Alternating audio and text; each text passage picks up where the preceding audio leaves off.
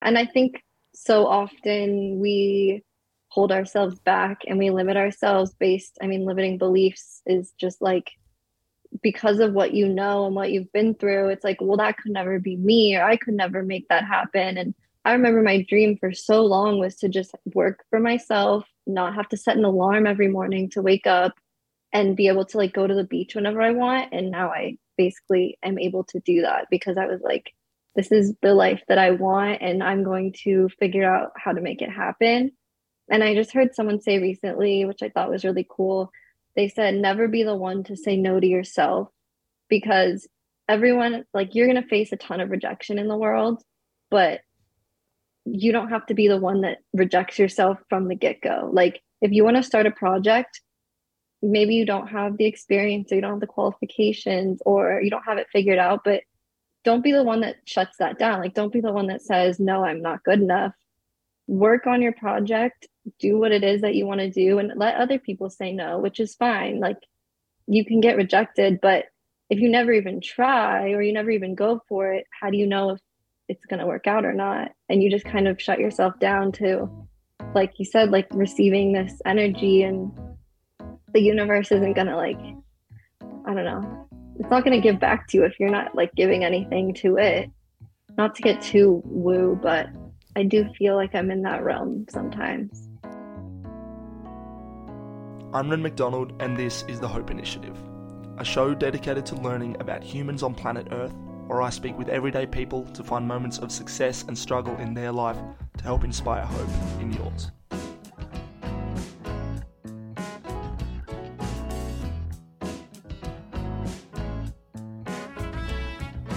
Hello and welcome to The Hope Initiative. My name is Rin MacDonald. Thank you so much for joining me for what is episode number 91 with Fiona Riddle. Fiona and I were total strangers before this conversation, but after following her on Instagram about a month ago after featuring her boyfriend, Case Bradford, on the show, which was episode 86, I thought she would make for a great guest, and I was not disappointed. In this conversation, we chatted a wide range of topics, including World of Warcraft, of all things, creativity, birth control, and how she found being on that for over a decade, just over a decade, and also the idea of not saying no to yourself. It was a great conversation, one that I learned a lot from, and I hope you guys enjoy it as well. Thanks again to Fiona. Please enjoy.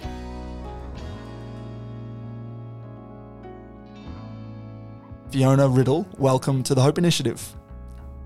Thanks for having me. I'm excited. I think it'll be fun. My first podcast, so should be interesting. Yeah, I agree. I'm excited to have you. Thank you for joining me today. We are doing this via Zoom. It is the first day of spring here in Melbourne, Australia, which I think would make it the last day of summer for you, if I'm correct in saying, in LA? Honestly, I thought that the last day of summer was like September 21st, but I could be wrong about that. Okay. I'm not positive. We're having a heat wave right now, so it definitely feels very summery. It's all arbitrary, and if you believe all the global warming and climate change stuff, who knows where the markers are these days, but apparently it's the first day of spring here. I'm very excited, mind you. It's gloomy. It was gloomy on my morning walk, but it is going to be a great day here. But we're doing this via Zoom. You're based in California, if I'm correct in saying. Yeah, that's correct. I'm in Santa Monica in Los Angeles. Beautiful. Nice and sunny here today. Very nice. And the context in which we know each other is I had your partner, Case Bradford, on the podcast, episode 86. So fairly recently ago. I just released episode 90 last week. And in that conversation with Case, it was a great one. I had a lot of fun meeting him and learning about his life. But he obviously mentioned you, and since then I've followed you on Instagram and I've loved everything that you've been putting out. So I wanted to pick your brains today and learn a bit more about your life. So thank you very much for allowing me to do that. Yeah, cool. Let's do it. Let's do it. I'm happy to share. Yeah.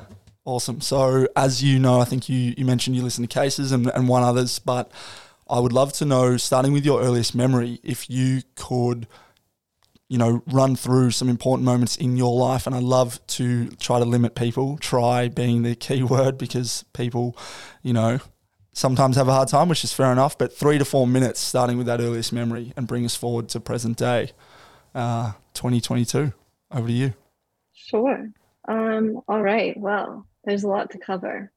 So I feel like I always have a hard time thinking about my earliest memories. I feel like I have a couple blips from like preschool of being outside or being in our like classroom, but I think the first things I really remember are I was born in Northern California and I spent a few years up there growing up as a kid.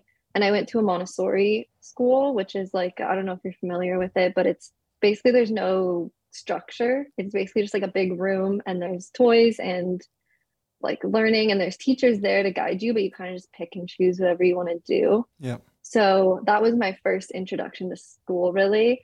So I remember being there and just kind of we did like little science experiments all the time.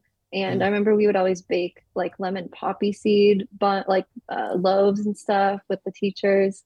That's It awesome. was very unique, I would say. So I think that's kind of my like earliest memory, not a specific one necessarily, but it was also happened to be a bilingual Chinese and Japanese school, and I'm obviously neither of those. So that was interesting too because we learned a lot of the culture. My brother and I, were both there. So it was just like a whole new experience. It was very unique, I would say, Hmm. but it was cool. And then yeah, from there, I mean, we moved back, my family moved back to Los Angeles, and I've been here basically ever since. Hmm. I was about 7 or 8 years old.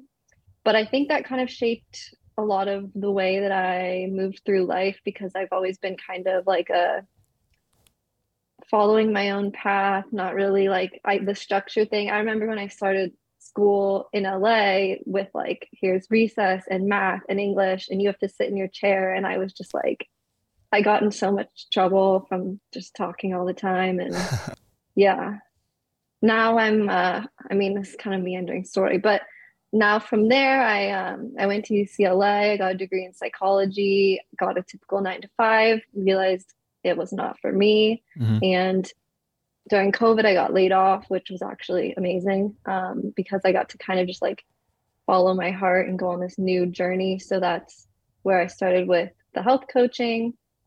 I'm really into like food and health and wellness. And then, yeah, content creation kind of stemmed from that. I don't know if that answers it, but Yeah, that's that's a rapid. That might be the best one I've ever had in terms of like here it is in 3 minutes or so. So thank you for yeah. sharing that. Yeah, where to go? I would love to I guess go back to the Montessori. I have heard of the Montessori method. I've seen at one of the schools here where I live, just down the road, actually, in a suburb called Box Hill, where I sort of have grown up in the eastern suburbs of Melbourne. But for you, you mentioned that was one of your earliest memories. I didn't go to a Montessori school. I went to a school that was actually quite good, quite a small school, but it was more, here's your, maths or, English. I mean, when it was primary school, when we were young, it was very much, you've got essentially one teacher for the entire year, but high school was a nightmare for me personally. But could you just, maybe talk more about Montessori, what that did for you? And you mentioned your brother growing up, and I guess you were there till you were what, 8, which is Hmm. not too long, I guess, 3-4 years maybe. Yeah. So I started there, I guess would be technically pre-K, I think kindergarten, I don't know, around then. I Yeah. think I was about 4 or 5. And then I was there until about second grade. And it was basically just a big classroom, but like very big classroom. And there were just stations kind of set up. There was, different books you could read. There was stations with practicing. I remember this one actually I really liked was practicing like cutting vegetables and fruit with like little kids' knives and stuff. And then the baking that I mentioned too, Yeah. like if you could get a teacher to bake with you. Another cool thing was that we could go on kind of field trips that we decided on our own as kids. So if a group of you and your friends wanted to go to, say, the library, you could have a parent come and like pick you up and take you as long as the parent. It was very interesting. Like you had a lot of autonomy, I think is the big thing. There was no one telling you exactly like this is what you need to be doing right now. We would kind of just like explore in there's a big like playground, but it wasn't even really a playground. It was mostly just grass. Yeah. So we kind of made our own fun, which was very unique. And I've heard a lot of people talk about how they think Montessori is a bad way to have kids start out because it doesn't teach them anything about the real world, which the real world is like you go to school or work morning to night and you have every hour planned out for you and it's just like repetitive and Mm. that's not really, I mean, maybe that is the real world, but it doesn't have to be that way. So it was, I think, actually really helpful that I got to experience this. And my brother, he's 2 years older. So he was actually there as like older, like in more elementary grades when it wasn't as common to have as much free time and free play. Yeah.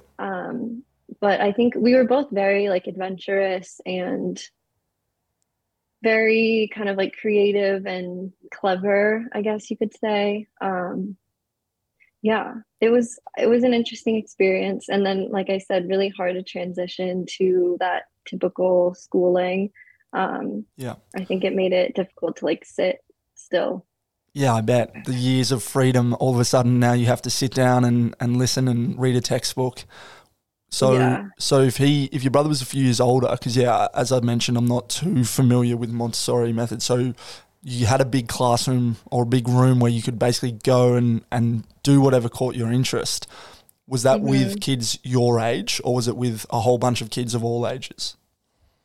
It was kids of all ages. There were two rooms. One was the like preschool, pre-K, and then the other was just elementary school, which is what was also crazy about it was that you were all just there together, which I think is cool because you're getting to learn from older kids and you have more experience. You're not in like such a bubble. Mm, And then it was really small too. I honestly don't know how many kids were in it. I can't remember, but probably like 30 or something. Like it was tiny. yeah. Um, and I think he was there until fourth grade, maybe.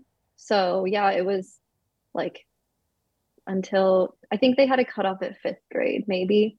And then when I left, they included a middle school as well. But so it was probably, yeah, like 6-year-olds to 9-year-olds ish, all in the same room, which is not typical, but it made for interesting times. Yeah, I mean that element in and of itself is like that's more real world than having to go to a job. I mean that's very real world going to a job and being sort of strained to your desk, chained to your desk, almost with what most 9 to 5s are. But it sounds like you were set up in an early way to do the life that you're living now, which is pretty cool. Yeah. Could you tell me a bit about your parents and what you think made them put you in a school like that? Like, what was your life like outside of school, dictated by them? I honestly can't really say what made them want to do that. I guess my mom is a little bit more of a free spirit in a sense. She used to be a lawyer and then she was just like stay-at-home mom with us, but she was always like really good cook and um she was a little bit more like not as by the books, I guess you could say. Yeah. So that might have influenced it. I honestly have never really asked them about it. Maybe I should. I just never really thought anything about it. Like you don't really question much of your childhood for the most part because you're used to it. You just kind of think that that's, I don't know. Um, Yeah. but yeah, I can't totally say, but I mean, I think my brother and I were able to be like pretty creative and adventurous. Like a lot of outdoor play, a lot of playing in the dirt and riding scooters and just kind of having fun. It was nice. Yeah. I think it helped too because when we came home, it was still a little bit of like free play. Mm. Yeah, Yeah. beautiful. It's interesting though that you describe your mum as a free spirit and then go on to say that she was a lawyer. That's not exactly where I would have gone. Free spirit and lawyer. Yeah. Yeah. Those are like polar opposites. Yeah. So yeah, I think from what I know, she was not happy with the lawyer Mm. lifestyle. Um, it didn't really suit her. So Yep. she's not a free spirit in like a hippy dippy way, just like a little bit like she's not as into the whole like Western medicine thing, which I am not as well. Mm. Like not into taking like medication when you don't need to or going to the doctor for everything, that kind of thing. Yeah, not as conventional, I Yep. guess you could say. Yeah, cool. Yeah, lawyer definitely would be the conventional by the book, literally. Yeah, yes, literally. And then your father, could you, fill me in on him? What did Yeah. he do? What was He his role? um he works in video games and art design, so he was always very creative as well. Yeah, wow. In the 9 to 5 realm, like worked really hard, but I remember he was always like really good at drawing and all of that, which was fun. But he was also very good at like math too, and a little bit more of the analytical stuff. So I Mm-hmm. think I picked up on both sides of that. Growing up, I loved math and science. Like I really wanted to be a scientist as a kid. Yeah. And I would always, my brother and I had this like, or in our home, we had a little like shed type thing in that backyard. And my brother and I set up basically like a lab. And it had all these different seasonings and spices that we would steal from the kitchen and we would make like potions.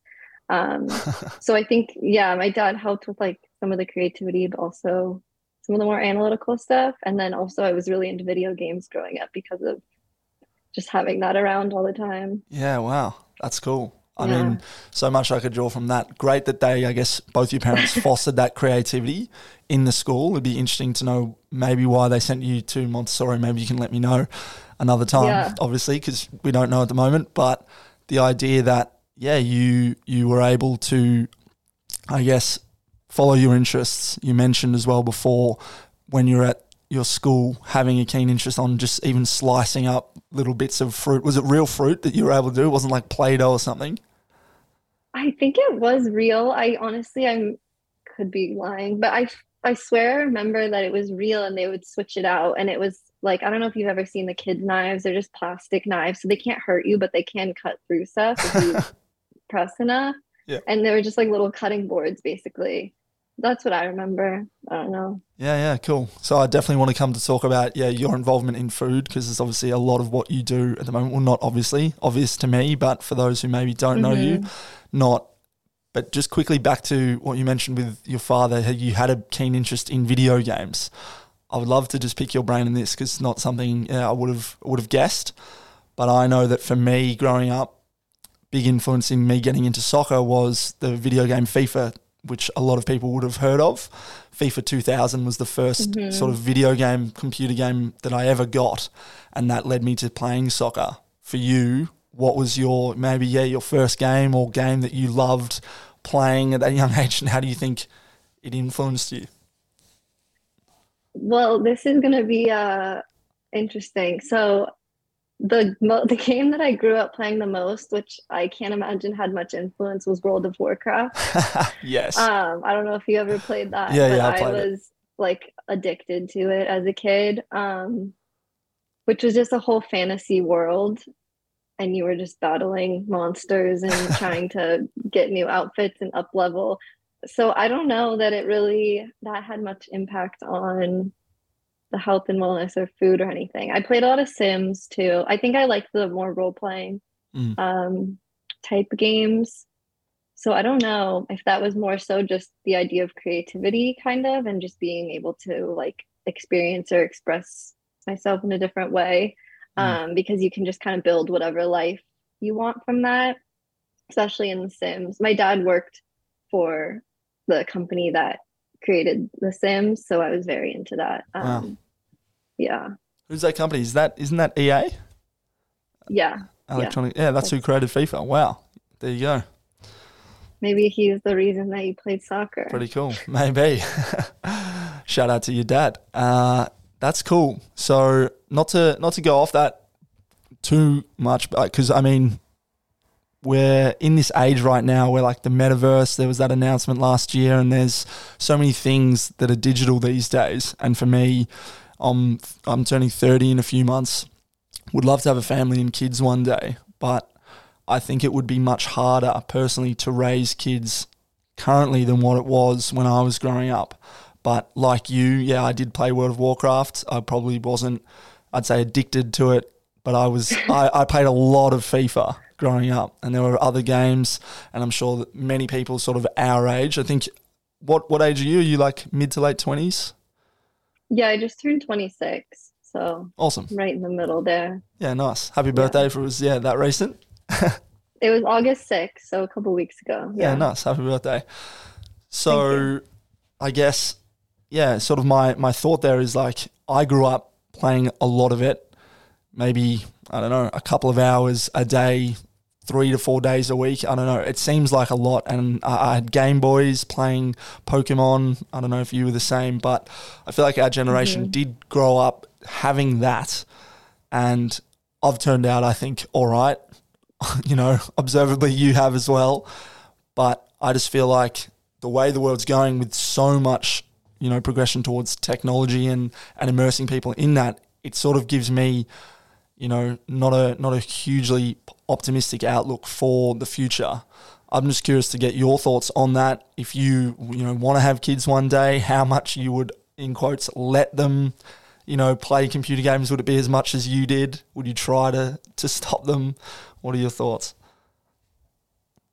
It's such a hard one because I do agree with you the way like a lot of things that are going on in the world don't make it seem positive to really bring kids here, like raise them. And I guess it's like kind of two pronged because for me, I grew up in LA in the suburbs. Now I live more in the city, and it's just like it's so expensive to live here. You're jam packed. It's impossible to have really yard space. Um, Even in the suburbs, it's like insanely expensive. And I love California and I love being by the beach. So I think raising a kid where I am, like physically location wise, would be so rough. I think it's so important for kids to have that more like spending time outside and in nature and experiencing that. So that's kind of, yeah, if I don't know about the kids thing, but in terms of the whole video games and whatnot, I feel like our age group probably played a ton of video games, but then we also didn't have all the like social media and that whole thing. Like Mm, the video games did take up a good amount of time, but it was different because you're still like you'd be playing with your friends or like I don't know, at least for me, I'd be playing with my friends or my brother, or it was always capped and I also had to read a lot too. Like I wasn't allowed to just have free reign over it. yeah. But I think the whole social media piece is interesting because there's now just like you can do literally everything online. Before that was kind of the only way to be online Mm, and engage with like on World of Warcraft, there were chat boxes and you could talk to random people, but it was kind of more, it wasn't very like tangible, I guess. And now with social media, it's like everything is online and you can see all these different things. And so much of our time is consumed by that specifically. So I think it's just very different right now. And I don't think I have a clear like answer understanding to it because it's just such a different like terrain that we're in. mm, And the age that people are getting into social media is insanely young compared to like when I was in high I think Instagram came out when I was in high school. So I imagine you were around there too. yeah. And I remember it just being such a like weird, like you would just post like really weird pictures of your food and the terrible filters that everyone jokes about, but that was what it was. Like it was just kind of fun.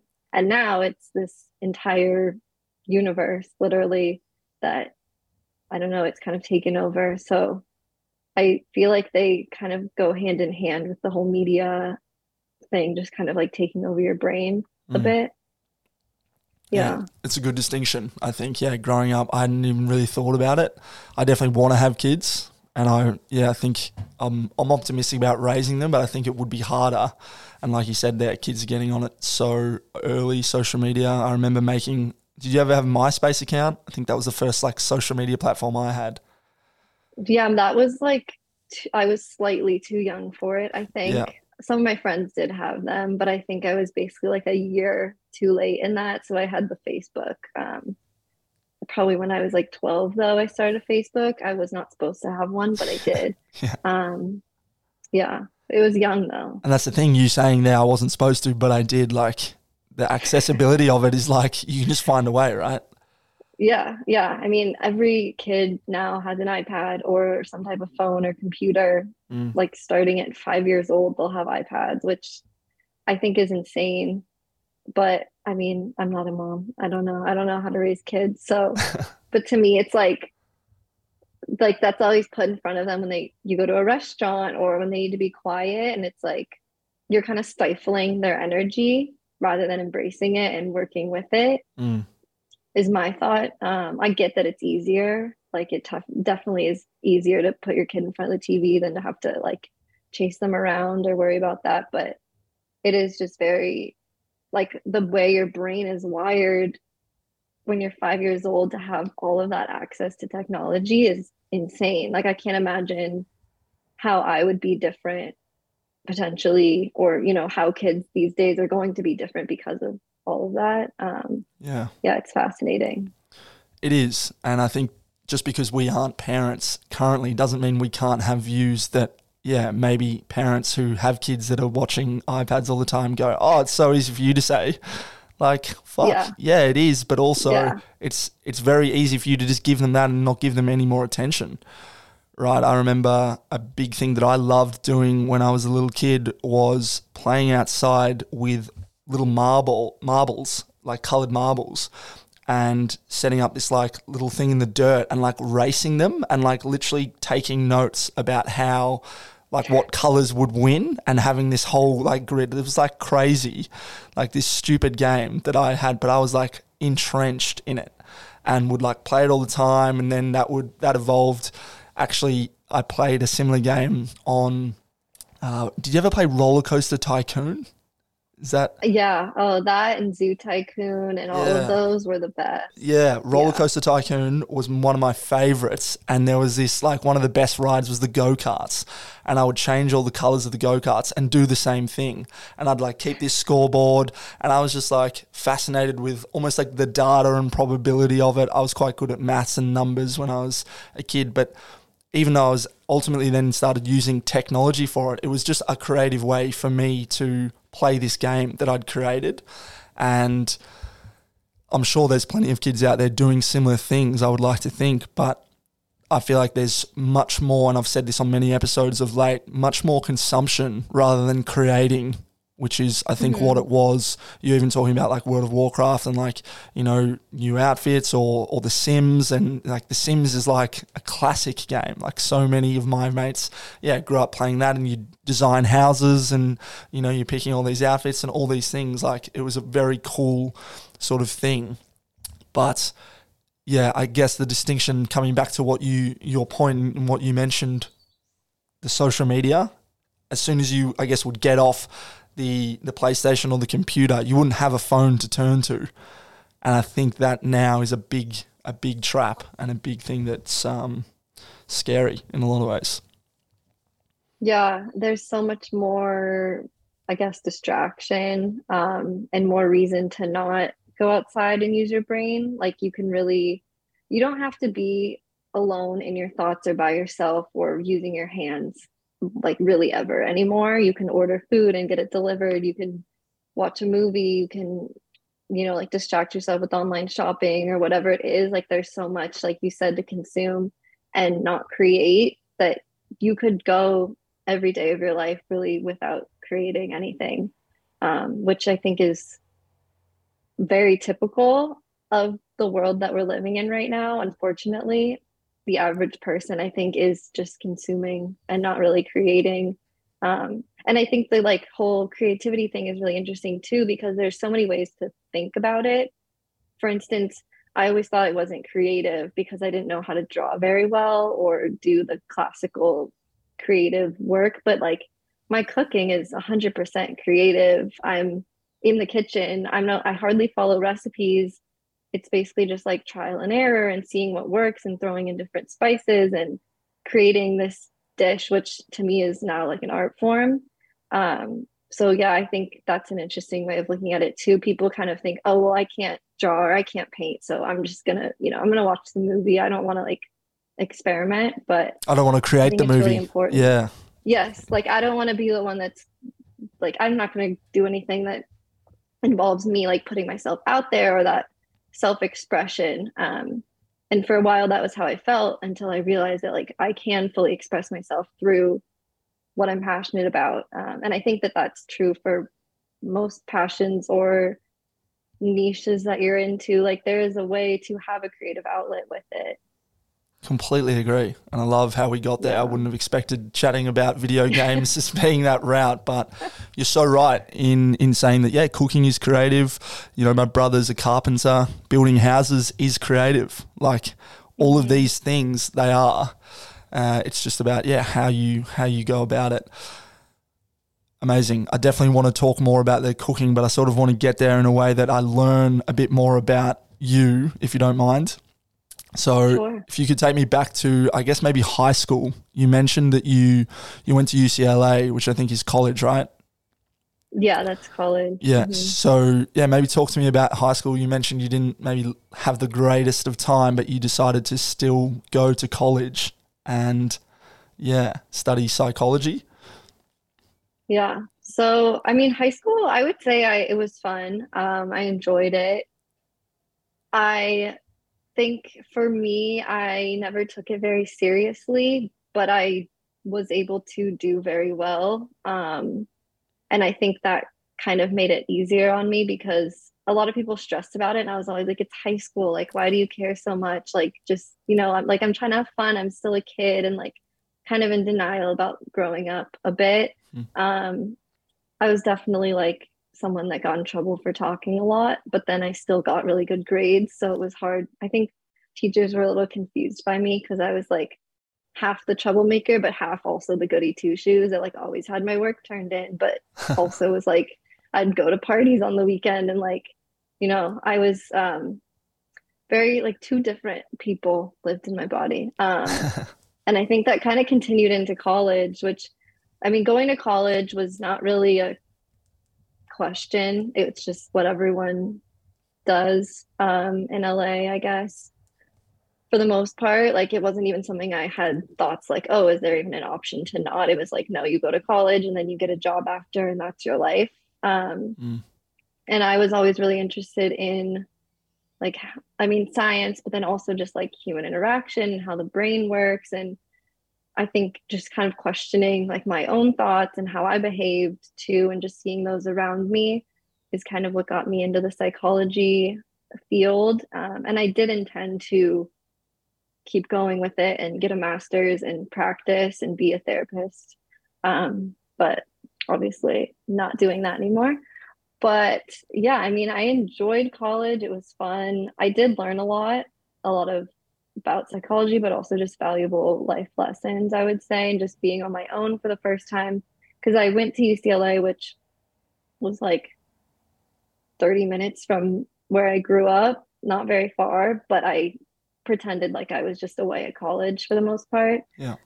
So yeah, it was a whole new experience, but it was good. I enjoyed. Like I'm glad I went, even if I'm not technically using that education right now. Sure. Sometimes I'm like worried that it was all for nothing, but it definitely had its benefits for sure. Yeah. And it always could come back to serve you like directly in years to come, right? You never know how something, yeah, Yeah, you've learned in the yeah. past could serve later, but indirectly now I'm sure it's having, yeah, some benefit. So did you live on campus then? Is that the standard college Yeah, life? Even if you I grew up lived 30 minutes away? I know it's kind of like, well, yeah, so I did live in a dorm room my first year, and then the final 3 years I lived in the same apartment, which is kind of uncommon for college. Most of my friends moved around, but I just kind of like stuck in one place. But yeah, it was 30 minutes, but with traffic, honestly, like 2 hours in LA. Yeah, LA So traffic. most people, yeah, it's terrible. That's well, not probably the one bad thing, but one of the top bad things about LA. But yeah, most people lived on campus, and there were people from all over the world there because it's a one of the top public universities in America. Hmm. So there were people from all over the world and from different states. And that was my first time, I guess, really like kind of embracing or learning about new like cultures and ways of thinking, because growing up in the suburbs of LA, it is very much a bubble. It's very like everything kind of looks the same and everyone kind of acts the same and everyone does the same things, and it's very classic like suburban white people, like, Yeah. and then just like also affluent because it's LA. So Hmm. there was a lot of that too. So UCLA was like the first time that I met people that were just so different from me, and a lot of that good and a lot of it not so good, depending on what you're into. But yeah, I think just fully being able to live there and be there helped me kind of learn more and embrace this more like freedom that I had too. Yeah. Yeah, right. And then talking more about your psychology degree, you said you had a lot of interest in, yeah, how I guess the human dynamic worked and interactions with others. How do you think you grew as a young person? Because I'm guessing you completed your degree, correct? And then you Hmm. ended up getting a job, right? So how long was your degree? And yeah, how do you think you changed in that, what is ultimately a pretty formative period of a person's life, like late teens and early 20s? Yeah, I mean, honestly, there was so much that happened in college. It's 4 years, and you Hmm. go from being fresh out of high school. I turned 18 right before I went off to college. So, I mean, you can't really do much when you turn 18, but just the fact that you're now legally an adult, I think, is just a mindset shift. Yeah. But you're still acting like you're in high school because you don't really know any different. But it was the first time where I like got a job and started making my own money, and the first time that I kind of had to work a bit harder academically because it wasn't the easiest school. And then in my like psychology degree specifically, because it is very science focused, there were a lot of like research papers and staying up late working on that. And I think the research aspect specifically has like carried in a lot to my life because I like for fun read studies now, or like pull information from that. And because of my background, I have that skill. So I guess that's one of the benefits. Yeah. Um, it was worth the college tuition for that. Um, but it also just kind of opened my mind up, I would say. It made me think about the world around me a bit differently too, because you learned about, like, for instance, this is very like specific, but in one of my classes, we did a ton of different psychology classes. One of them was social psychology, and we learned that if you need like want to cut in line, if you literally just say to someone like, I need to cut in line, like I want to cut in line ahead of you, they'll be more likely to say, okay. Like if you just tell them, or if you say like, I need to do this, like if you give them like a slight reason, they're kind of just like, okay. Like people just, I don't know, they give in to a lot of things, and there's like a whole power of persuasion there, Yeah. which is not totally related, but just interesting. Like those little tidbits that you learn that are like, this is interesting. Like, how can I use this in my Yeah. everyday life? You don't wait in line at the Yeah. grocery store ever then, I'm guessing. You just straight to the top. I'm just like, I need to get my groceries right now. If I don't get this in the fridge, it's No, gonna die. Let's go. Get me out of here. yeah. Yeah. So yeah, just stuff like that. I think, but then because I was also like it was more academically rigorous, and there were more late nights, but also trying to like still balance social life. There was a lot of exhaustion too, and I think that took a damper or not the best for my health. Hmm. I had struggled with like anxiety and depression, honestly, like starting in middle school. Yeah. And then I think in college it definitely got worse and like escalated a lot more to just like having these terrible like panic attacks or anxiety.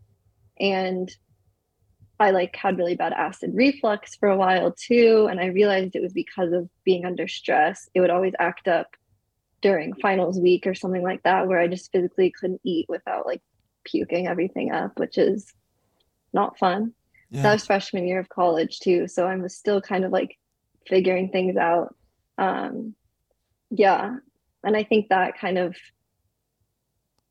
kind of was like a little bit of a wake up call, but then still at that point I was a kid, so I was like, yeah, I don't know, I'll just like kind of ignore it. Mm, But then just moving through college as I was trying to study and get good grades and whatnot, I think that also definitely shaped my interest in wellness, hmm and trying to figure out like how I could help myself and still enjoy my life, like not stop going out or not, you know, cutting things out, but just how can I kind of help myself navigate this world better?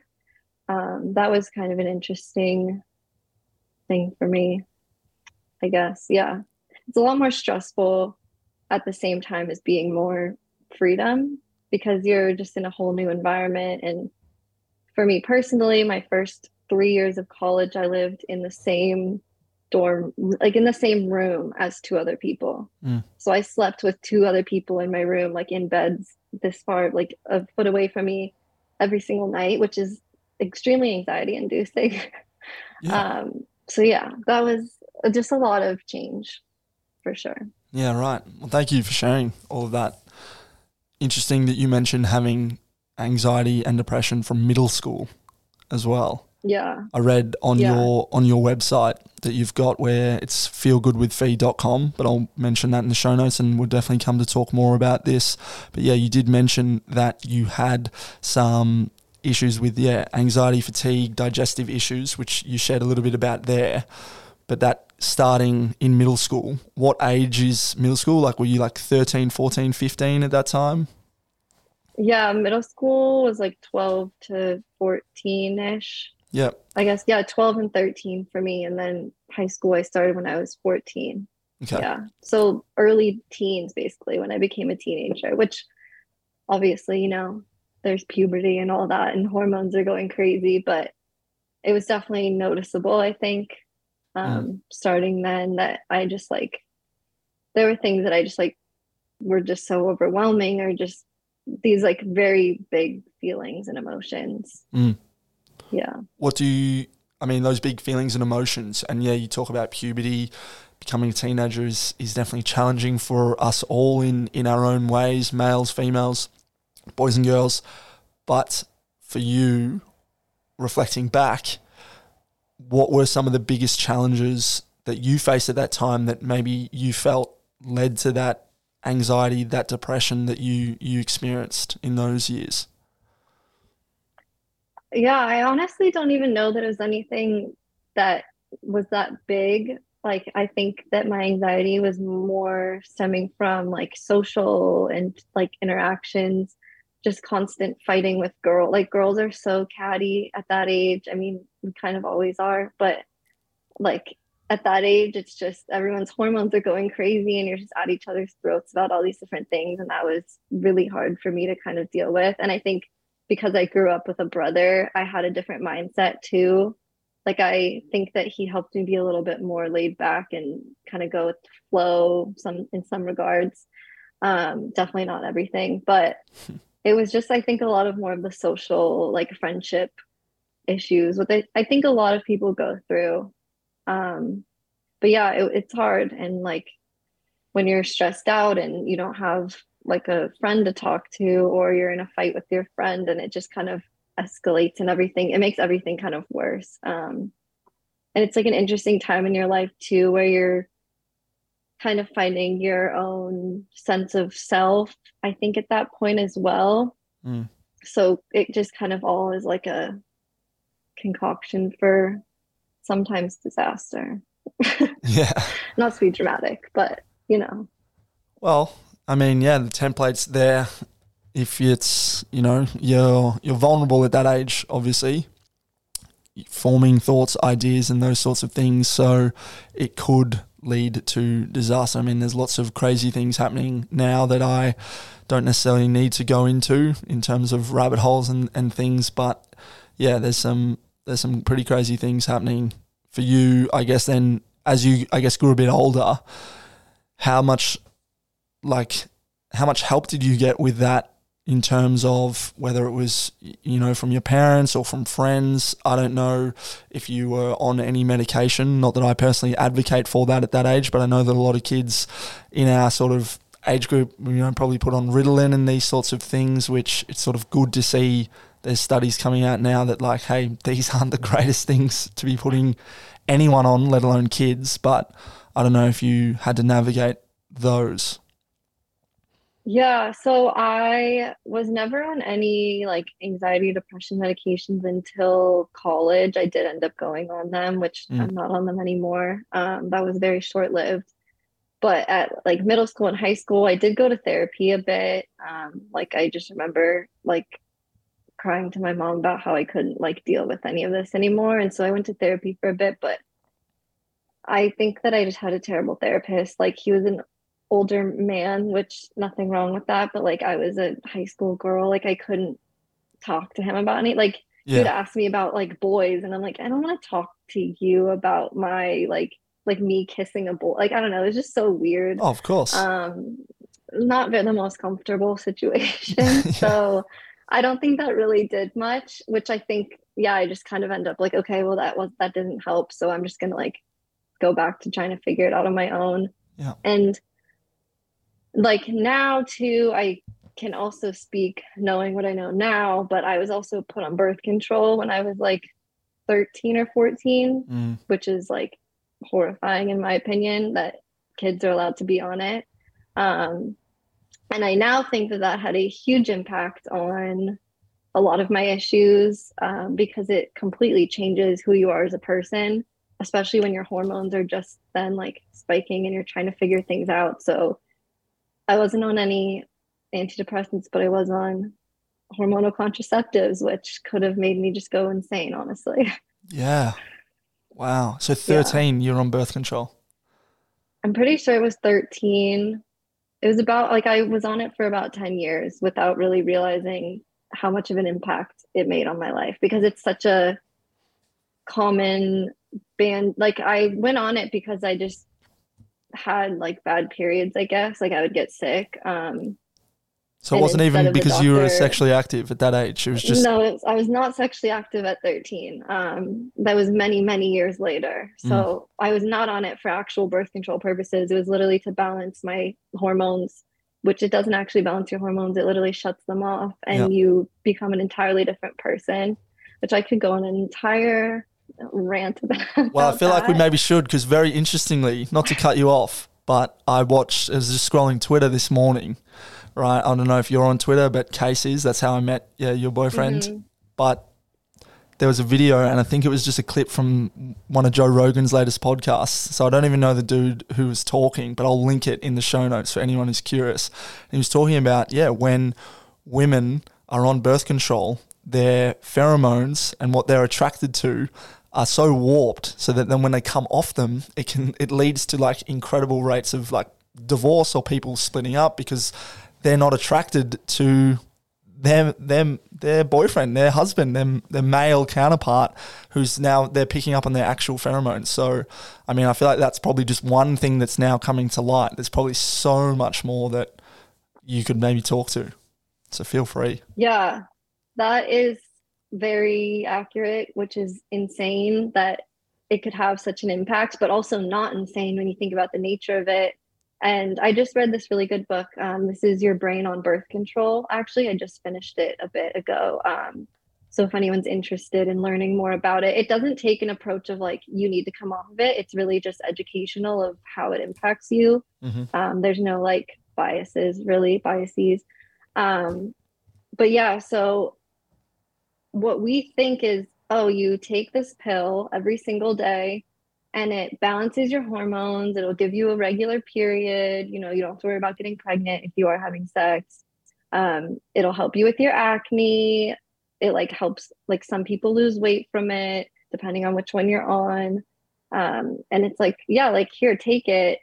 You know, maybe you'll get a like some blood clotting, but that's you're fine. It's just gonna like fix your hormones when realistically, you can't take a pill every single day that doesn't impact your entire being, especially when you're dealing with something as specific or as important as hormones. And people think of your sex hormones, like when you say sex hormones, people don't really think about how much those impact everything about you. And this book specifically, and from other research I've done, it talks about a lot of these studies that have been done where it impacts, yeah, your smells, the way that you smell and how people are attracted to you, and also how you are attracted to others. So when you're on birth control, you pick mates that are, like, they say less like masculine, and they said like less sexy, but whatever that means, I think it's just more of like a more masculine trait. Yeah. And then a lot of people they get off birth control and they're like trying to have children or something with their partner, and they're like no longer attracted to them, and they end up seeking out these more masculine traits, because I mean, you have to remember everything is evolutionarily based for the most part, and women are looking for the best mate to like procreate with, even if that's not what you're consciously intending. Yeah, so really interesting. It also discusses the like societal impacts it's had, and one thing that I thought was really fascinating too was how we talk about side effects of medication when there is no such thing as a side effect, it is an effect. And to act like you can just put a medication and target into your body every day and target one specific part of your body is just impossible. Like our bodies are so interconnected. Our gut is connected to our brain, and our blood is like, it flows through your entire body. It's not like you can't just target this one little piece of you and expect that you're not going to change in some way. So like it can impact your stress response and impact how you store long-term memory, which is wild to think about, that it could be impacting your memory, but that's something that they've been studying too. So yeah, there's a lot there. But it's obviously, I'm not advocating for people to like not use it if they want to, or if it's the best fit for them, because you got to do what's best for you. But I think it's really, really important that women are educated and empowered to make better decisions for their bodies. And doctors should be providing all of this information. Like there is a risk of death when you take birth control too, and no one talks about that. Like I was, 13. I didn't know any better. My mom didn't know any better. She was just like, okay, sure. Like the doctor says so, let's do it. And then I never thought twice about it, because then in college, like, yeah, it was really nice to have it and not have to worry about getting pregnant when I'm going out and meeting different people.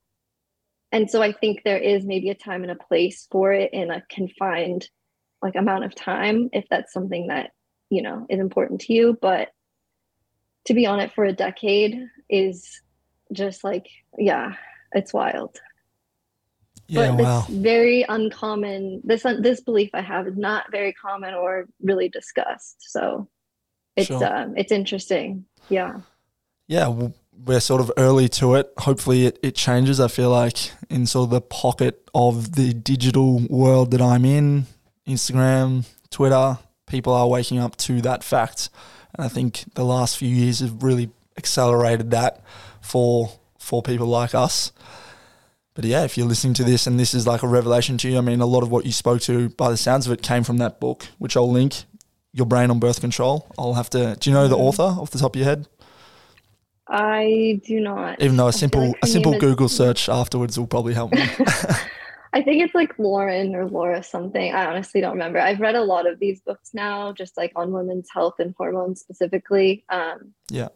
So I forget the authors, but No, that's fine. yeah, it's great. And it's all based off of actual science. It's not just like completely pulled out of thin air. So yeah, it's, it's research based, and this is like very new research for the most part.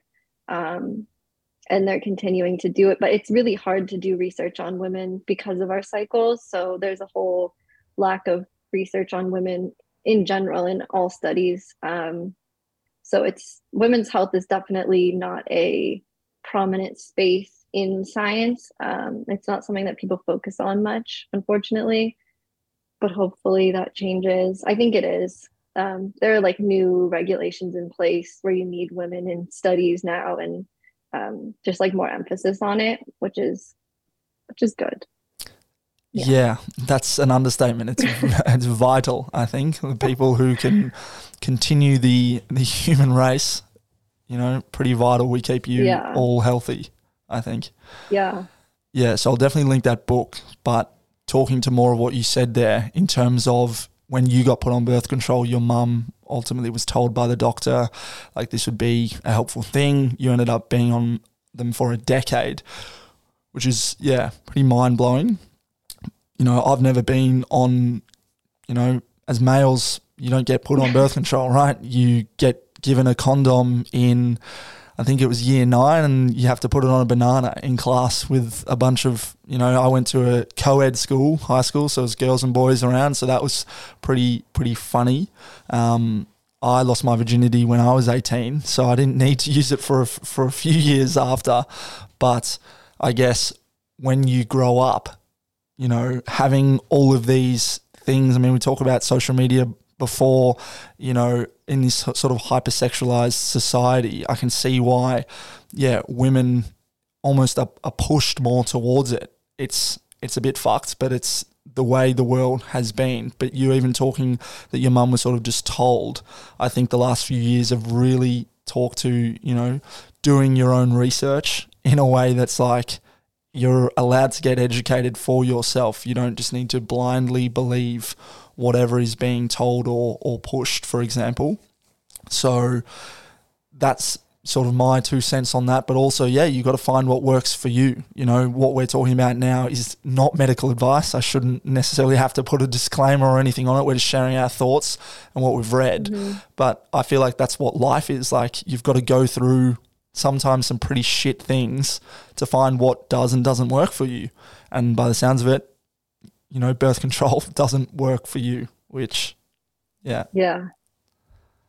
I wish I had realized that sooner and like realized, I guess, just the impact that it could have, because even if you are choosing to stay on it as a really convenient method of preventing pregnancy, which of course it is, if you're using it properly, like, yeah, it's great that you don't have to worry about it like in the moment or in different settings. Like, you never know what's going to happen, but it's just the fact that we don't even, and we, I mean, like women who are on it and girls, as I was a girl, don't have that information. Like, no one talks to you about these things of like, you know, it could cause depression. You could get more anxious. You could not feel like yourself. Like, things can change aside from just shutting off your period, basically. So yeah, I think doing your own research, even with us talking about it, it's like, don't just take our word for it and like what I'm saying, because not every woman goes through a bad experience with it. I have friends who feel fine with it. And, you know, it's different for everyone and there are different types of it, but it's like, do your own research, make decisions for you, not for anyone else or what you think is the right thing because of what other people think. Like, you need to really take your health into your own hands and like empower yourself. And just, yeah, doctors often don't know what they're talking about, even though they have so much schooling. Not that all doctors are bad, but I have seen many doctors who, like, I knew more on a topic than they did. And that's not like, it shouldn't be, oh, just because they're a doctor, they know the most and they know what they're talking about. Because everyone can Google studies, everyone can look up art, like scholarly articles and research and read into these things. It's not like you don't have to have a degree to be informed. So true. Very well said. So then when you came off birth control, I think you mentioned you were 23 or spent a decade. I'm just trying to do the math. So it was actually like 24. So yeah, I could have been on it for slightly over a decade. It was actually about a year ago that I stopped taking it. So yeah, right before I turned 25. Okay. Yeah. So yeah, I'm curious to know, if you don't mind sharing, what I guess caused that, and maybe it's similarly around the time where you got into what you're doing now, because you mentioned that you were laid off through the pandemic, which, as most people listening know, kicked off around start of 2020. But yeah, for you, when you came off the birth control, how did your anxiety, depression, overall health change? So I can't remember what exactly sparked my desire to come off it. It was probably like listening to podcasts like this and hearing this and then just being like, wait, what? Like, I had no idea about any of this. And then kind of reading about it more so. And looking into it and just realizing how vital optimal hormone health is, and stifling it with medication is not going to fix any issues that you have. It's just going to like put a band-aid on it, and maybe a band-aid that doesn't work so well and causes other issues. um so I do remember though I was having like weirdly worse digestive issues because I had been able to figure out a lot of what was going on, like with stress management and switching my diet around, which we can also talk about too. But then there was just like this weird period where I started just feeling like worse, like more bloated and more, I don't know, just off. And I was like, I think I'm just going to try, not like stop taking it and see what happens because I don't think it's helping me. I think it's hurting me. So I stopped taking it last July. Yeah, last July. And like honestly, basically within that week or few days, my bloating went away and I felt like clear headed again. Wow. It was crazy. And when I tell people this, they kind of don't believe me. They're like, there's no way that that's what caused it, but it's a very common phenomenon if you look into it. It's yeah, I guess it's more anecdotal evidence, so people are like, oh, it's not science, but I felt so much better and like noticeably different. So I just was like, okay, like I'm just gonna stop taking it. And there are other ways to prevent pregnancy, like condoms, like fertility awareness method, which is also very empowering because then you're learning more about your body specifically too. And I kind of had this mindset shift as well of like women's bodies are really amazing and like really powerful. And to have shut off all of that for the past 10 years is like kind of sad. And like, I wonder how things would have been different for me. Not that I'm not happy with where I am now, but it's kind of like, I feel sad that my teenage self was kind of like shut down. Like my hormones and like what made me me was just kind of like shut off. But now I feel like I still get anxiety, but it's never anything too bad for the most part. Like it's more manageable. Mm-hmm. I'm never really like depressed much. Like I can get sad or get into like a weird blue state, but it's not the same like dark hole and like doom that I used to feel of like life sucks and I want it to end. Um, like I don't have those feelings anymore. And it's great because I feel like honestly a new person, and people have like mentioned how I've had this transformation over the past year or so because of this whole, I guess, health journey I've been on. And I think stopping birth control was a huge part of that, on top of changing my diet and lifestyle and exercise and all of that too. But yeah, it was just had like a profound impact on my life, I would say. That's very cool. Nice to hear you speak about Yeah. that. And yeah, Yeah. thank you for sharing. Because yeah, I mean, what you mentioned there about falling into maybe a spot of deep dark depression where you want life to end is obviously not fun, not nice at all. And you know, only speaking from anecdotes that people have told me over the years, but when I was in my early 20s, with my old man, we sold some organic skincare. We had an organic skincare company that we sold at a market in the city. It's called the Queen Victoria Market. It's like the biggest one in the Melbourne sort of area, Melbourne CBD. And we would sell in the organic section and had a lot of regulars coming. We were like in amongst all the organic fruit and veg. So it was pretty cool spot to be. But there were a lot of women, a lot of young girls who would come that would have, bad acne, and they would say that they would be on this drug. I don't know if it was birth control. It might have just been to help their acne, but it was called Roaccutane. You ever heard of Roaccutane? Yeah, Accutane was big, especially in college too. I feel like a lot of people were on it, Yeah. but I don't know too much about it. But I know it's intense. Yeah. Well, this again, all anecdotal stuff, but these girls would say, yeah, it made them suicidal. They had friends who had from it as well. So, pretty heavy shit being on some of these meds, whether it was birth control or purely for the acne. But, you know, in speaking to so many people, it's been apparent to me that, yeah, it's not a great thing. And I just want to sort of go back and mention what you said before. I made a quick note of it. It was like, they're not side effects, they're effects. Like, you can't just drop a pill into a body and expect it to target one spot. At least that makes sense to me when you said it. I hadn't ever really thought about it. But it's like, you know, most people have probably watched Star Wars. You know, it's not this fucking thing where you're flying the spacecraft and you're dropping a bomb and it's like targeting this one spot that's going to, you know, do good, so to speak. It's like it's going to mess with who knows what. So you need to know what you're putting in your body, right?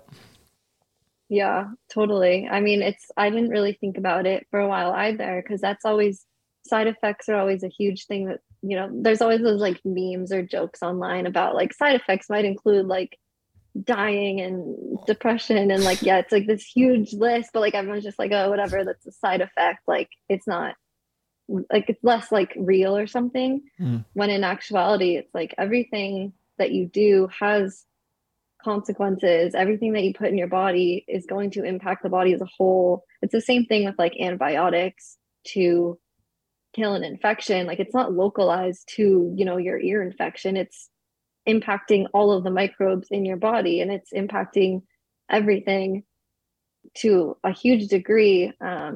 So yeah, I think it's this like, you can take a medication for like your heart, or you can take a liver medication, you know, it's like they're not just impacting your heart or your liver, they're impacting everything because all of your organs are working together and it's all one like big ecosystem basically. It'd be like if you, I don't know, you put out like a trap, like an animal trap in the wild, you're not going to catch like one type of animal maybe.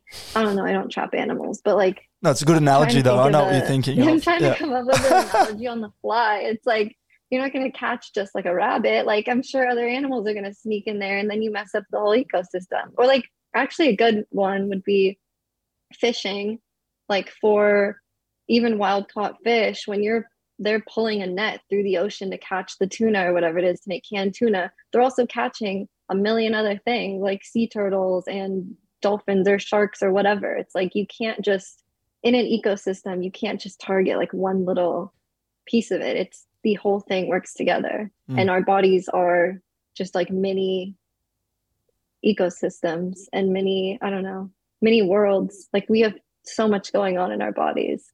Yeah. No, I love it. We got there with the analogy. I love that.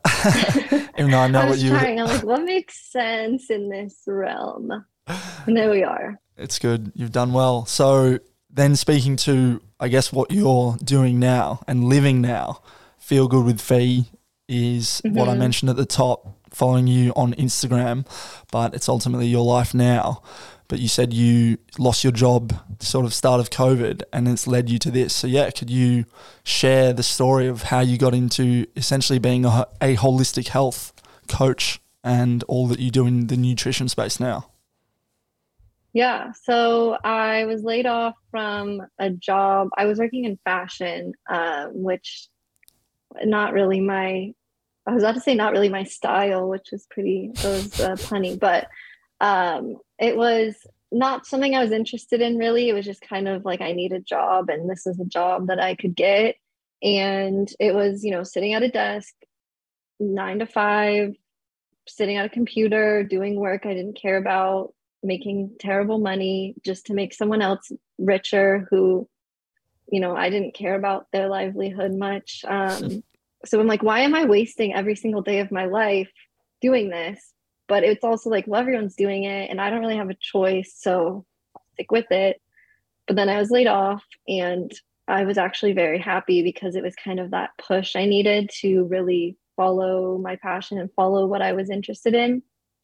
And what that is really being able to share my experience with others who may have struggled with anxiety and depression and digestive issues, and like giving them, like helping them figure out solutions that you can empower yourself. You can take your health into your own hands. You don't have to rely on a doctor or medication or just feel like shit all the time. Like you should be able to live a life that is vibrant and fulfilling and happy. And if a desk job is what you're interested, like if that's what makes you happy, sure, I'm not gonna, shit on anyone's happiness. But for me, that's not it. And I know for a lot of people, it also isn't it. And just like being able to, yeah, like take your health into your own hands. I had digestive issues like my whole childhood. I guess I didn't really mention that, but um, I think that had a lot to do with the whole anxiety thing. Mm.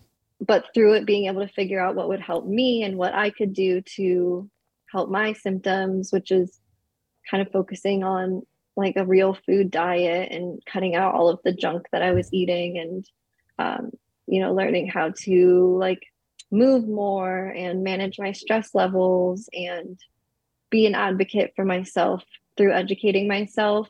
I wanted to be able to share that with others. So I got certified as a health coach, which was more on it was the Primal Health Coach Institute. So it's a lot of like kind of the paleo diet type, which I'm not paleo, like I don't fully focus on that, but I did really enjoy a lot of their ideas and takes on lifestyle modifications in general because it touched on a holistic approach, like you mentioned.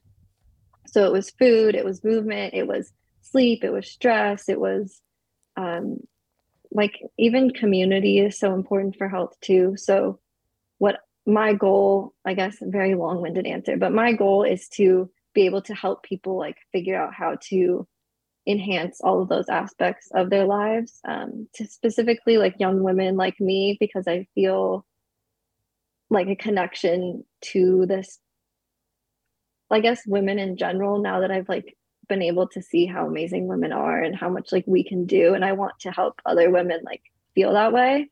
Um, yeah. And then a lot of it too is I've always loved cooking and that whole thing. So I shifted my cooking of like chicken parmesan and pasta and crazy stuff in college to now it's a lot more like steak and vegetables and produce and really high quality meats and incorporating more of that into my diet.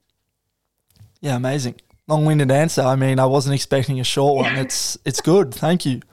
It's Yeah. it's it's life, like you're saying there. The food, the things we put in our body. For example, we've obviously been talking about that, and it's not necessarily just what you literally put in. It can be what you are consuming, whether it's video games, whether it's the books you read, the environment we live in.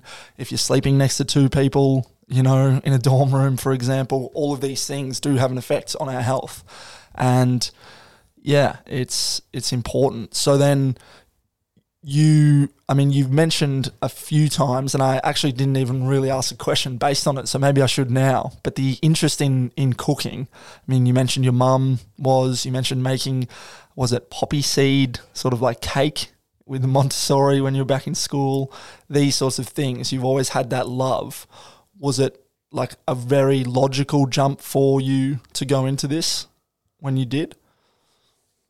I guess it was, I mean, not logical in the sense that it was gonna, pay my bills. And it was something where I just kind of had to take a leap and just trust that I could figure it out and that my passion and like my happiness would get me there and help me with my success. And I'm still building on that. Like I haven't gotten to where I'm fully established, but I think that the whole cooking thing, my mom is Italian and Croatian, so food was huge growing up, and she always cooked really, like we loved family dinners and having big meals, and I would always be in the kitchen too.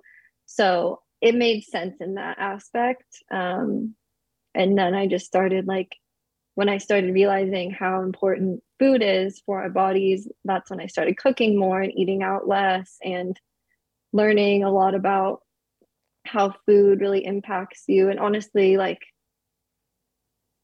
it was probably about 4 years ago when I had this real, like, I'm going to focus on my health. And then the last year was like, I want to like make this a whole, like part of my life, I Mm. guess, like make it a career. So yeah, I guess logical in some senses, but not in others. But I have to say, like, this is the first time in my life where I've really just kind of followed my heart and followed my gut and just gone for it. And not that like this happens to everyone, but things have been going very well. Like I think when you follow what you're passionate about, things will work out because you're open to the energy and the universe that you're the energy that you want to receive because you're in an elevated state.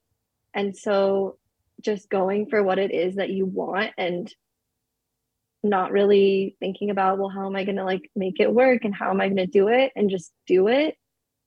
It's really rewarding. Even if you're, making less than you were making and you maybe like don't buy as many clothes or like don't go out for drinks as often, but you don't really care because you're having like a great time doing what you love. So yeah, it's been great.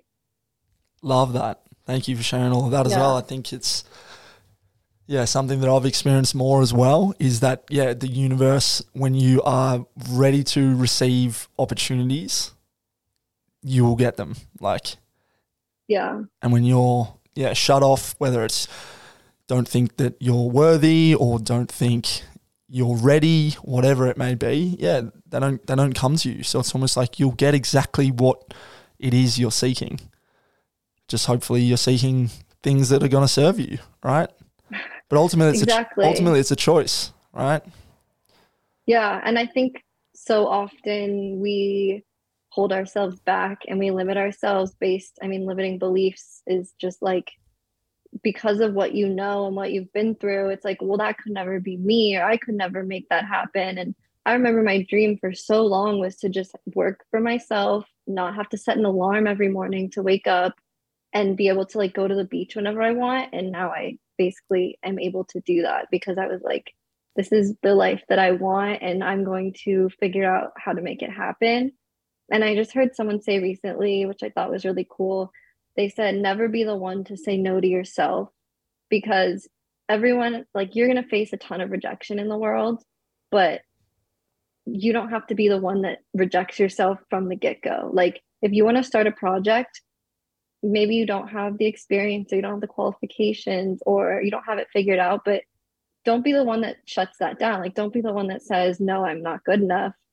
Work on your project, do what it is that you want to do, and let other people say no, which is fine. Like, you can get rejected, but if you never even try or you never even go for it, how do you know if it's going to work out or not? And you just kind of shut yourself down to, like you said, like receiving this energy, and the universe isn't going to, like, I don't know, it's not going to give back to you if you're not like giving anything to it.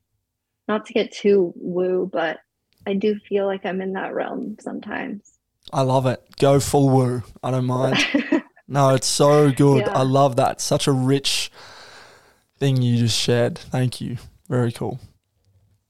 Yeah. That was really interesting. When I heard that, I was like, oh, wow, that's really like, because like, why don't you go for things? And it's all fear based, but it's like, what's the worst thing that happens? Like you can always figure it out.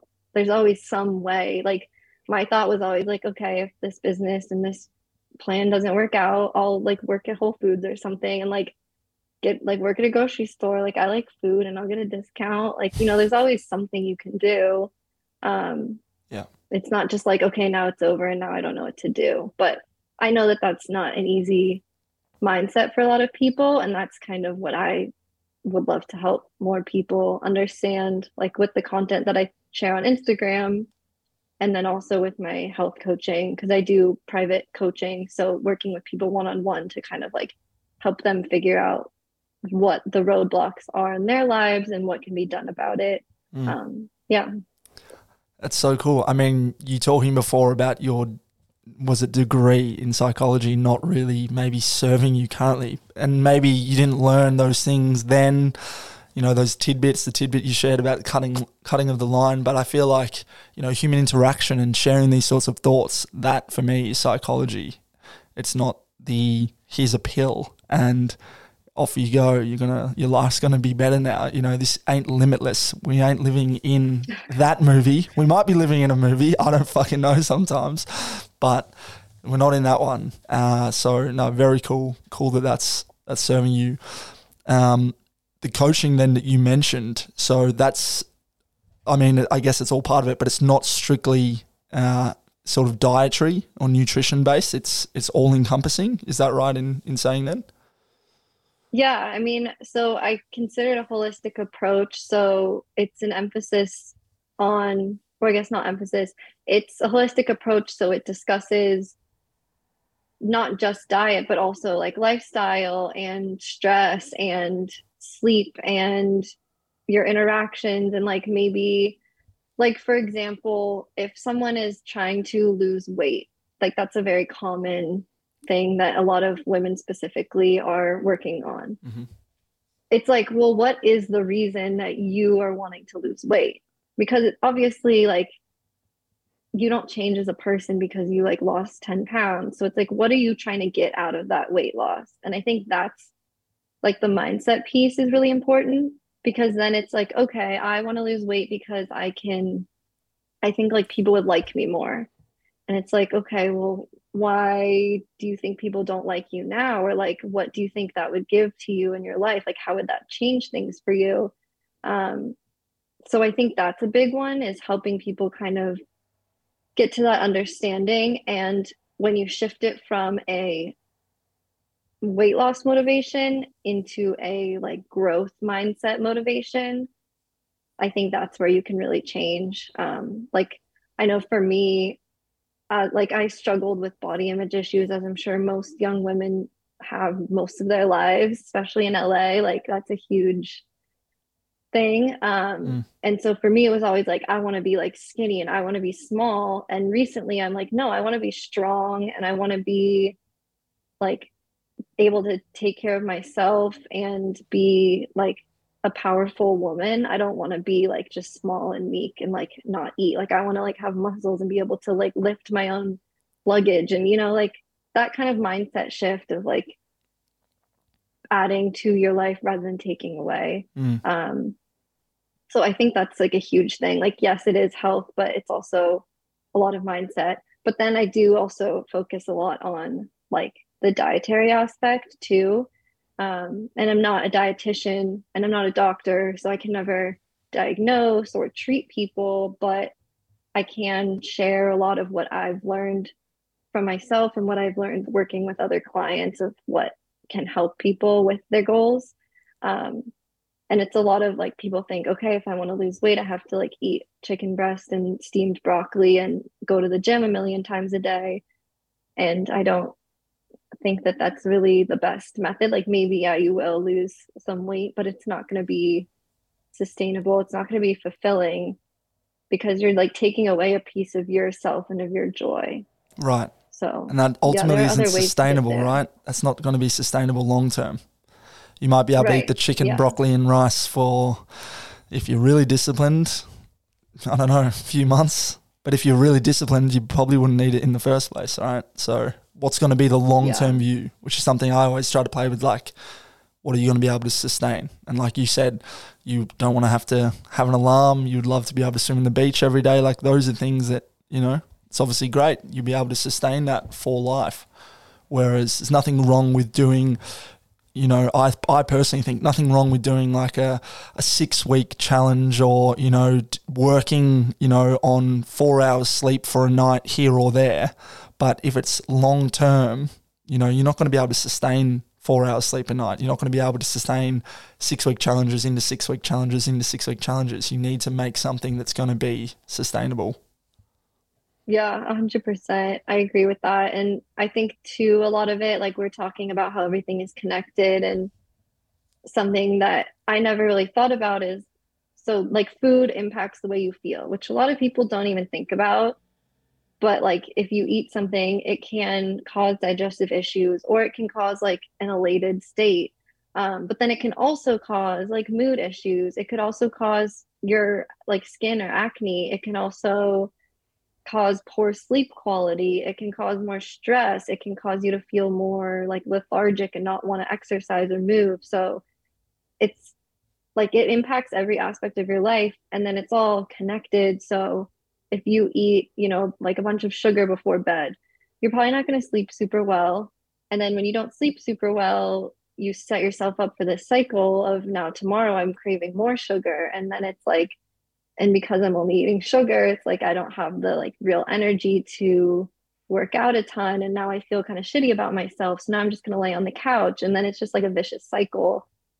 But people don't think about often how these little things can make huge differences in their lives. So, yeah, that's what I'm really trying to like educate people on and provide that knowledge. Amazing. Well, thank you for Yeah. sharing that knowledge so far in this conversation. I'm sure anyone who wants to follow you and reach out will be, well served. Do you want to maybe let people know now where they can? I'll of course put all of this in the show notes as well, but yeah, how best they can get in touch and reach out. So my Instagram, which is where I spend most of my time, like if I'm on the social media side, that's Feel Good with Fee, and that's where I like respond to DMs and I post recipes and wellness tips. So I'm pretty active on there. And then I also have my website that you mentioned, which is also feelgoodwithfee.com, and you can learn a bit about me there. I'm still kind of like trying to build it more. There's not a ton on there, but I do have articles and blog posts if you're kind of interested in diving a bit deeper. And then you can also like chat with me through there. But yeah, I'm really just Instagram, my website. Don't have much else going on Yeah, for cool. social media. That's it. Yeah. But people can book you for that one-on-one coaching through the website or socials. Either way, just get in touch and Yeah. yeah, Hmm. love it. Yeah, I have my it's all linked in my Instagram. So you can like I do free like discussions with people and then you can book one-on-one and it's fun to chat with people and I feel like I have a lot of valuable knowledge and like experience in it and going through it. I think that's the biggest thing is being able to, if you're struggling with these health issues, whether it's digestion or anxiety or you're not sure like how to eat the healthiest, having someone who can kind of guide you through it and share their experience and help you like follow the path, I think is really helpful because there's so much out there. It's really hard to know like what's best and it can just kind of get too much and then people kind of give up because it's like, well, I'm just getting all these different mixed signals. So having someone that can really like help you figure it out, I think is really valuable. Completely agree. Yeah, finding someone who's walked the path before you. I mean, that's ultimately why I wanted to start this podcast, was to talk to a diverse range of people who have lived lives and are willing to communicate about them so that I can learn. And maybe 100% of what we talk about isn't going to be applicable to me directly in a selfish way, but it will hopefully help people who listen. But usually there's quite a few things that I learn, and I would like to think that I have become a better human from what is now, close to 100 conversations like this. So very grateful. I've got a few more questions before I let you go, if that's all right. Sure. Yeah. Awesome. So one that I am just curious about, if you don't mind answering, that has just come up in conversation that I would love to know in terms of how you and Case met. I don't know how long you guys have been dating, but yeah, would love to know how you guys met, because I have, in the past few years been dating, but in terms of meeting someone that I'm on the same wavelength as, which very much seems like you two are the case. All puns not intended there. Good. Meeting the last girl I dated was via a dating app, and it's like just shooting a shotgun in the fucking air and like, oh, maybe you'll hit. So yeah, curious to know how you guys met. Yeah, so we met working at a startup. Actually, my first job out of college was working at a tech startup, which, um, I mean, honestly, this has also kind of impacted my journey as well. It was a health food startup. Mm. And I just started working there because my friend worked there and I needed a job, and she basically just helped me get one there. So it was like a typical office job, but Casey, I know him as Casey, but I guess his online persona is Case now. Of course. So it's hard for me to say Case, but we worked at desks that were like, we both had our desks facing each other. I just happened to be put there, and we just were like working 24/7 with our faces right next to each other, just staring at each other. And so we became friends that way. And I had a different boyfriend at the time, which things didn't work out, thankfully, because that wouldn't have, I don't think I would be where I am now. Mm. But yeah, after we broke up, my ex and I, like Casey and I were really good friends and we got along really well. And I remember meeting him like the first day I worked at Thrive, thinking like, oh, he's cute and he seems cool, but obviously nothing transpired from that until I think it was like a year after we had met that we actually started dating. And he was a big impact on my life and my health and wellness journey too, because he was very knowledgeable about food and food as medicine. And he opened my eyes to a lot of the, like, I guess, quote, like non-conventional um, foods or beliefs. And that kind of helped me like become more open-minded about all of it. And then we've been together now for like 3 or 4 years. Yeah. Yeah. So there you go. The 9 to 5 desk job hooked you up. Yeah, it's a good place to meet a boyfriend. I think I think that like I mean I'm very into the whole like everything happens for a reason type, or like, things happen the way that they're meant to happen. And you often don't know in the moment if something is good or bad because it could change. Like you never know what's going to happen or what's going to come. And I really did not like that job. Like it made me miserable and I had to quit because I was like, felt terrible when I was there. But like meeting him and meeting these other people, I think was really helpful in my life. So it ended up, even though it was like a year of kind of shit work, I got some good stuff out of it too. Yeah, that's very cool. Yeah. Love to hear that. Well, shout out to Case. Yeah. If anyone is listening to this still, obviously people are listening to this, but if people haven't listened to that episode with Case, I would very much recommend it because he, is a very knowledgeable dude. And I'm glad to hear that obviously, you guys are in a relationship, but he helped you, I guess, get to where you are now as well. Sign of a good relationship, both helping each other, become better people.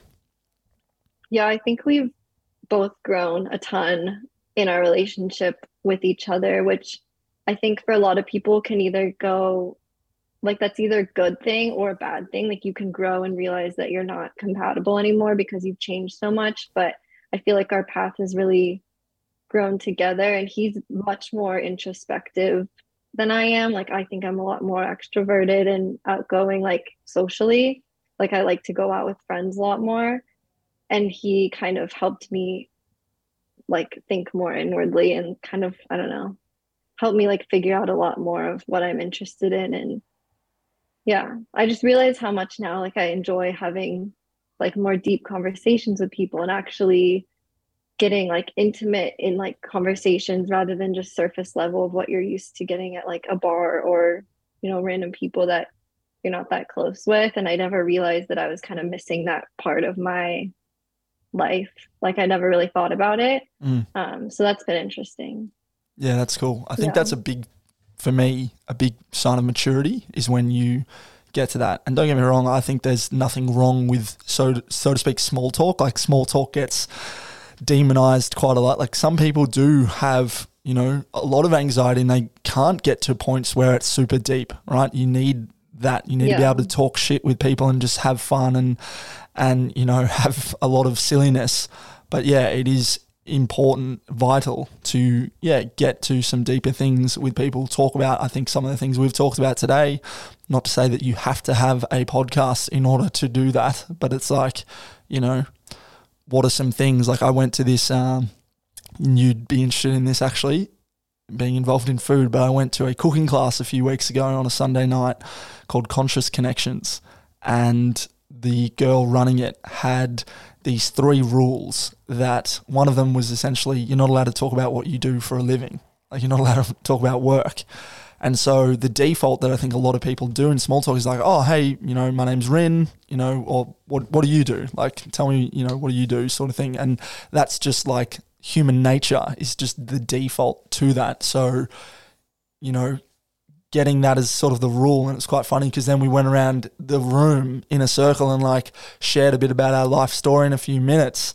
And a few people just talked about what they did for work. Like, it was just a very natural thing that came out. But interesting that, she tried to put the prompt there. But it was a good cooking class. I learned to make gnocchi, which previously I personally didn't really love. But there you go.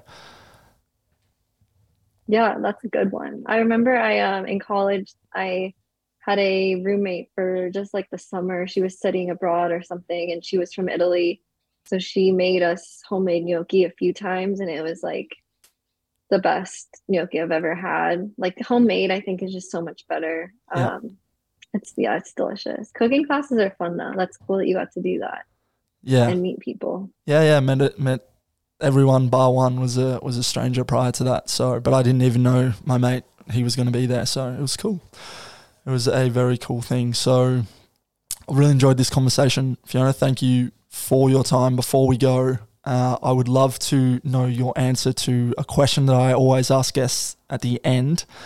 You may remember because you've listened to a couple, but the brief history is growing up in my early 20s when I first started listening to podcasts, loved, Joe Rogan, Tim Ferriss, a lot of these high profile podcasts where people, or the guests rather, would, be, super, super well off people who have done, incredible feats, whether they're celebrities or what have you. And the question would be, what advice would you give to, your ex-age self? And their answers would always be quite cliche along the same lines. And I thought, what if I asked my dad, the neighbour, the everyday person?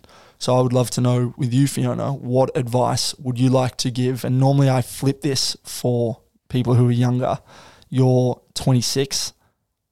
I would love to know what advice you might like to give to, say, your 66-year-old self if you could project into the future. Maybe I'll clip this afterwards and send you an email that'll arrive in 40 years' time. But what do you think? That's a good question. I think something that has become really important to me lately is, I've kind of touched on it though, is just kind of following your heart and following your gut and not worrying too much about all of this like noise in your head. And I just hope that I continue to do that, and I continue to live this way, and I continue to like have fun and incorporate play and joy into my life. And like to never stop like dancing and just being like silly and just having fun with life and really enjoying life as it is, and not thinking too much about the future or stressing about things. And just, like really like living in the moment and living your truth and being true to who you are, like upholding your values and realizing when things don't suit you anymore. Maybe that's a lot of advice, but I think I'm going to be pretty cool when I'm that old. Like I feel that I'm going to be the cool old lady, maybe a little crazy, but I guess 60 is not even that old. But like compared to now, I just want to be like fun and free and alive and feel vibrant and, like I said, strong. And I guess that's what I would say. I love it. I agree. I think Never you'd be lose pretty the cool. like child. Never lose the child in you. Yeah. Yeah. It's a good message. Thank you for sharing. I look forward to chatting with that cool older lady. Not that it's that old, you're right. Who knows? You might live to, 126 for all I know. That'd be pretty rad. Yeah. I don't know if you That'd want be to a live to that little, old. yeah. I can't imagine like what the world's gonna be in that long. In 100 years, It's a little scary to even think about it. But that's why sometimes I just don't, I'm like, well, I can't really change too much about what's gonna happen. So all I can do is be my best self now and enjoy myself, enjoy life. And I think when you're in that state, it's contagious, I think. So people around you can feel more uplifted. And it's like, if we can all just be happier in general, I think maybe the world won't be so terrible in 100 years. We'll see.